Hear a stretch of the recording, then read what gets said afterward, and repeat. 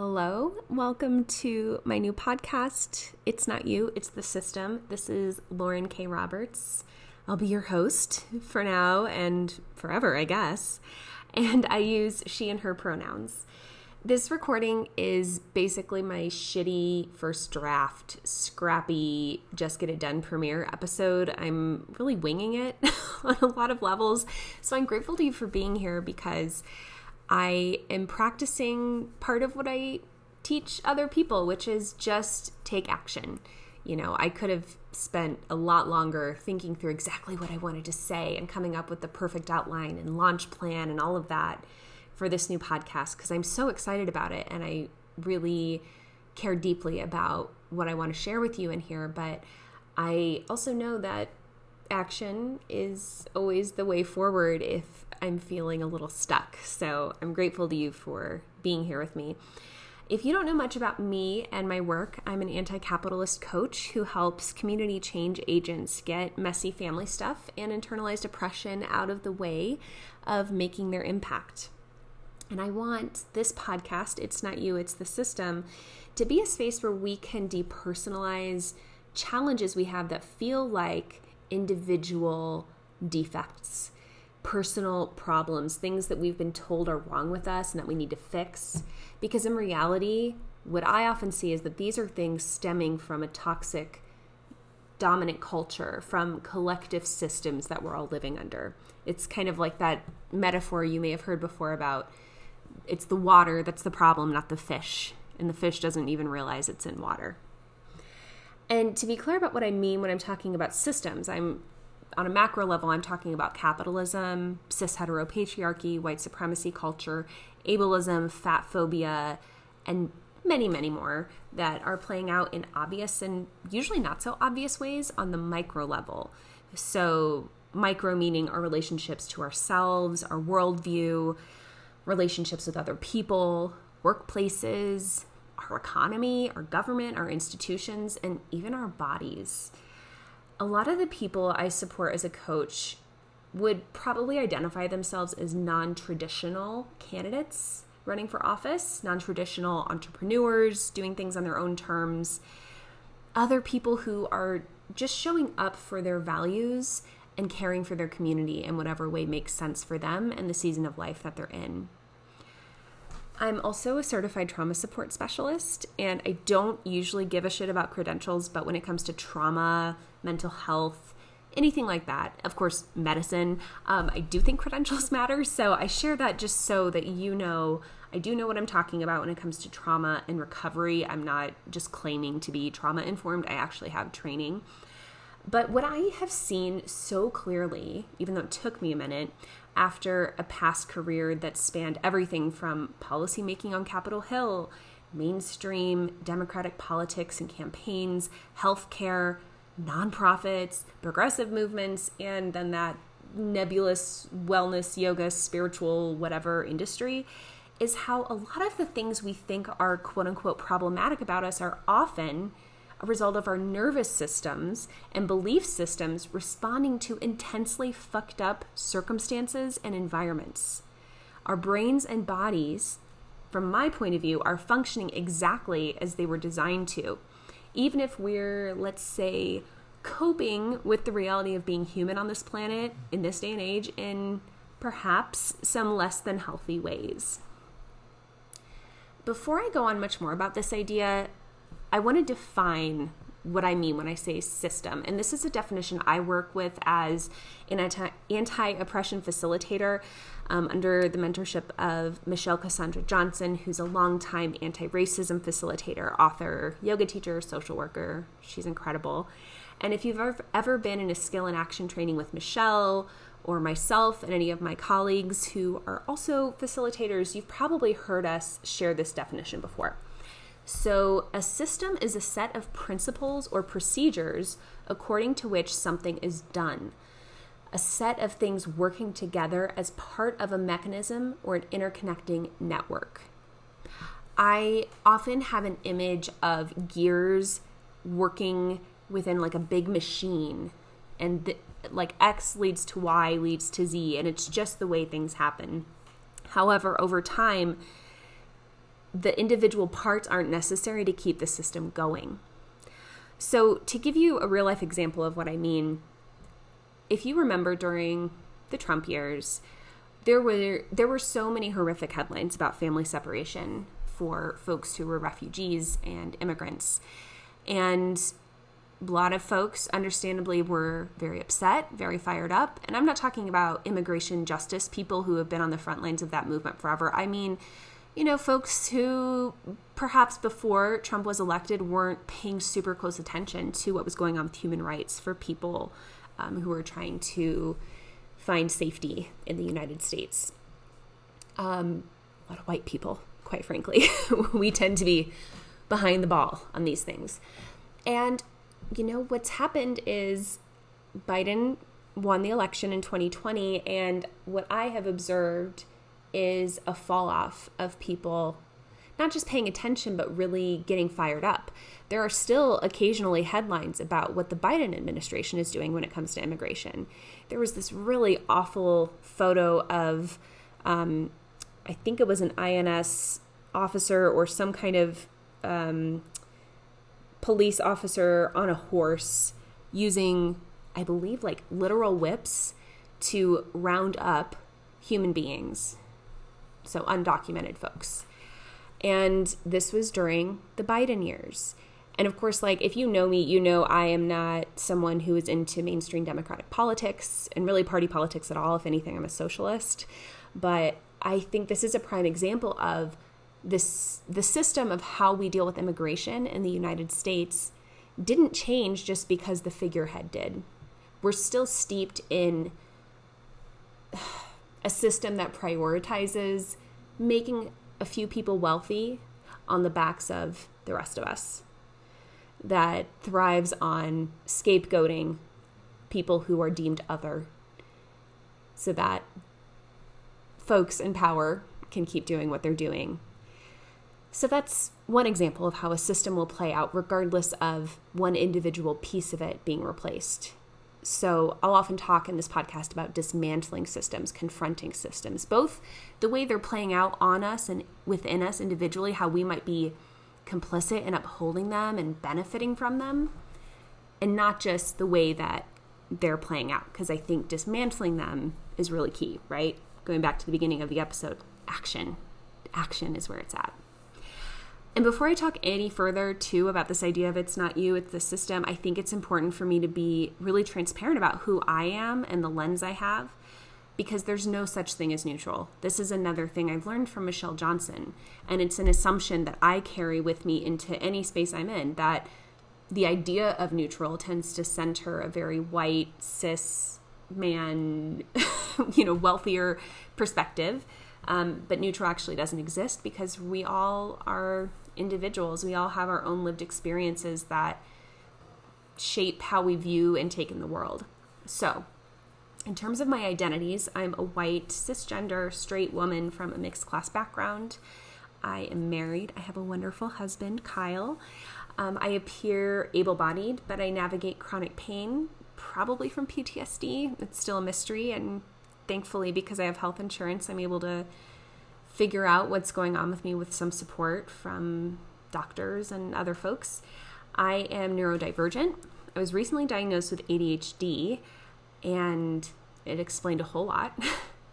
I had the privilege of attending college, and I actually don't have any student loans. I'm a millennial unicorn in that respect, because despite a lot of financial turmoil when I was younger that resulted from my dad's serious mental illness, my mom and stepdad were doing pretty well financially by the time I finished high school. So there was money set aside, and I had the great privilege of not having to take out loans to pay for my undergrad degree. I am more than 4.5 years sober, which is wild to think about, and I consider myself in active recovery from substances, abusive relationships, sexual trauma, and, of course, my career in mainstream Democratic politics. And I say that a little bit flippantly, a little sarcastically, but it's also true. It was a pretty rough experience, definitely got chewed up and spit out by that whole system. My ancestors, so I come from generations of untreated mental illness, addiction, trauma that's been passed down in a lot of fun and colorful ways.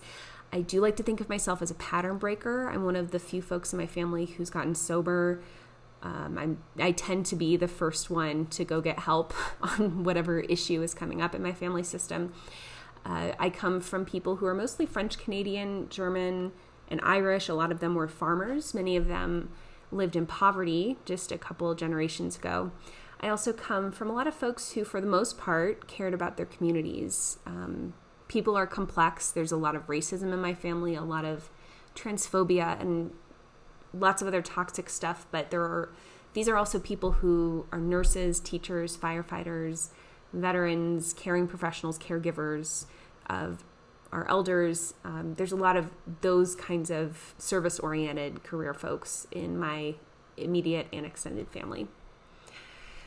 And, I came to a lot of my thinking around It's Not You, It's the System for the podcast and for, my other work, my group program and coaching work, because through my own trauma recovery, my own sense of purpose completely opened up when I started recognizing that the very things I was struggling with weren't a sign that I was a problem to be fixed. It wasn't like confirmation of that worry I'd had under the surface my whole life that I was actually just broken and irreparably fucked up.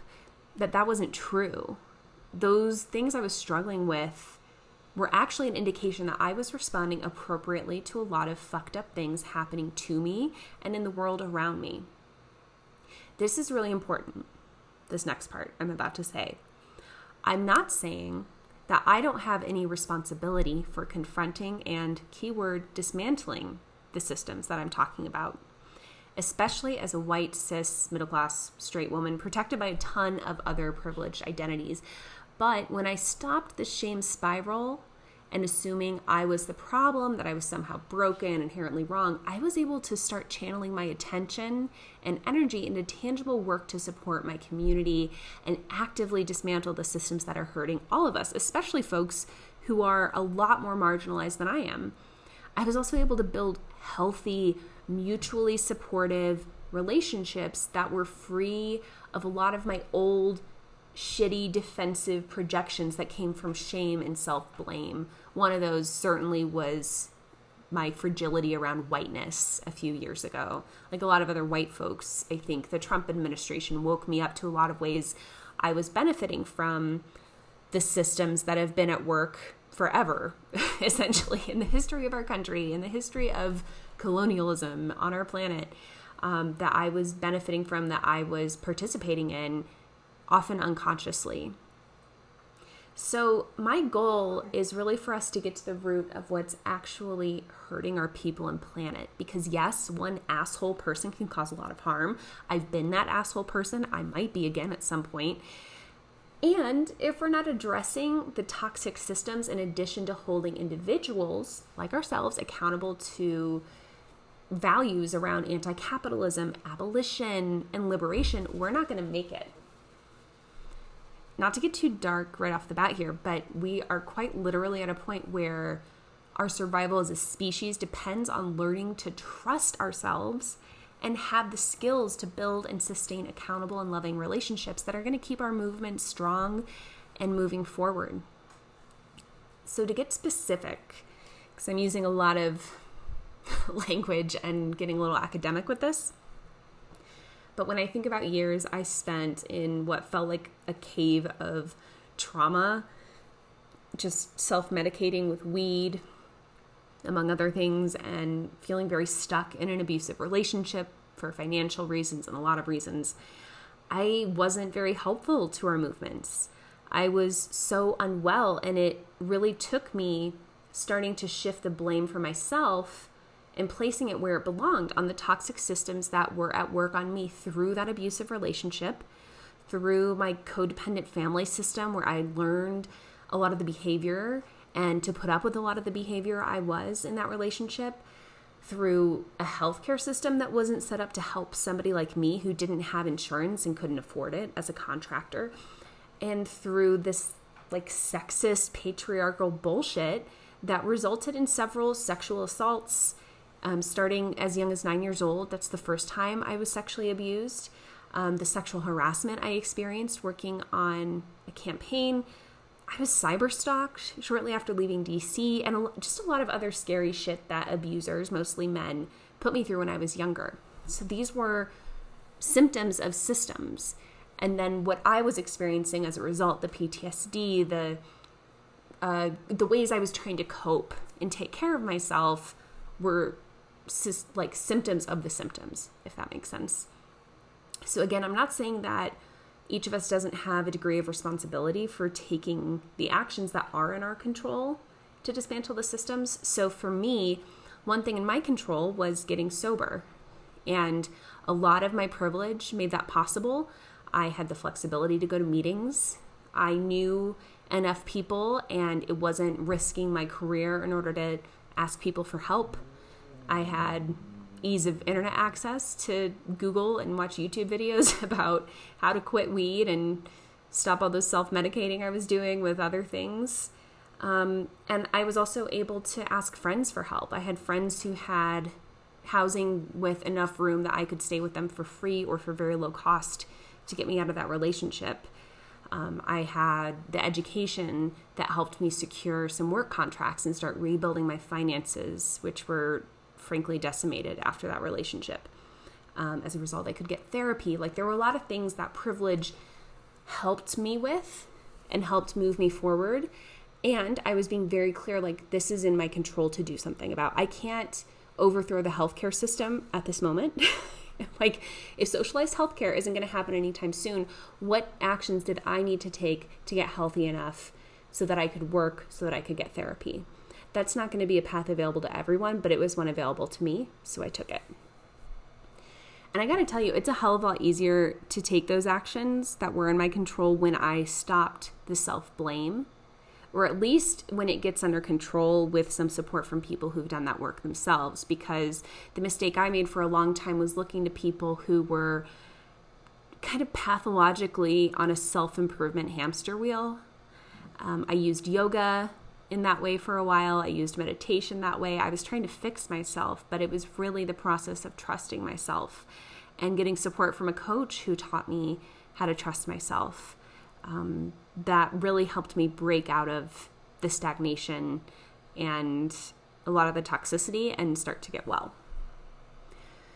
So I don't know what shape this podcast is going to take, what it wants to be. I have some ideas, but I'm just here to go one step at a time and share what I feel called to share, what I think could be helpful for you along your path. And as I learn more, I'll share with you what I'm learning and the nuances of all this stuff that I'm talking about. I have a bunch of guests in mind, but I think I'm going to use these first few episodes just to tell my story and be more transparent, even more transparent about who I am and how I came to these ideas, who my teachers have been, who's influenced me, but also how I support people today through these tools and practices that I've been fortunate to learn through my own healing and growth process. And if you have topics in mind or guests in mind, or anything you'd like to hear about from me, please reach out. I'm going to put a link to my website in the show notes. There's a contact form there, and it's laurenkroberts.com, and K is spelled out. It's K-A-Y. I always like to say I'm like Homer J. Simpson. If you ever saw that episode where Homer realizes the J stands for J, that's me, Lauren K. Roberts. And in the meantime, there are also a few ways I can support you with your own unlearning and reprogramming and moving ahead with a lot more ease and grace for yourself. So first of all, coming up October 30th and November 6th, both of those are Sundays, I'm hosting a 2-part public workshop on boundaries for the empathic, neurodivergent, and anxiously attached. Again, it's 2 parts where you're going to learn some tools and strategies to tend to your energy, and I love to say amplify your unique magic, because it truly is unique, for a softer, more spacious end to the year. So even though the year is coming to a close in a couple of months, that doesn't mean that it's all lost. If you've been having a rough time, if you're feeling burnt out, boundaries and tuning them up, even if you've done a ton of work and reading about them, is one way to get your energy straightened out and feeling a little bit more available, let's say. So if you identify as an empath, if you are neurodivergent, if you're a highly sensitive person or someone with anxious attachment, styles, this would be a really great place for you to come. It's also great if you're, recovering from trauma, addiction, codependency in your family or yourself. And again, even if you know a lot about boundaries, it's an ongoing practice because they are inherently countercultural to set. And so we have to be constantly working against that pull, that current that wants to take us back into the dominant way of thinking, which is usually like, don't have any boundaries with your boss, especially if you are socialized female. This can help. And specifically, we'll identify where a tune-up might be needed. I'll give you some practices, some scripts, things that won't throw your nervous system into a panic. So I'd love to see you there. It will be recorded, and it's on a sliding scale from, I believe, $44 up to $132, depending on what you can afford. And then if you're curious about other ongoing support, again, go to the website, linked in the show notes. You can learn more about my community coaching program, Take Up Space, one-on-one coaching. I'm always available for free change agent support calls where we spend an hour where I ask you some questions, you ask me some questions, and we just kind of figure out if I'm the right person to support you right now. Again, all that's in the show notes. So until next week, take good care, and thank you again for listening.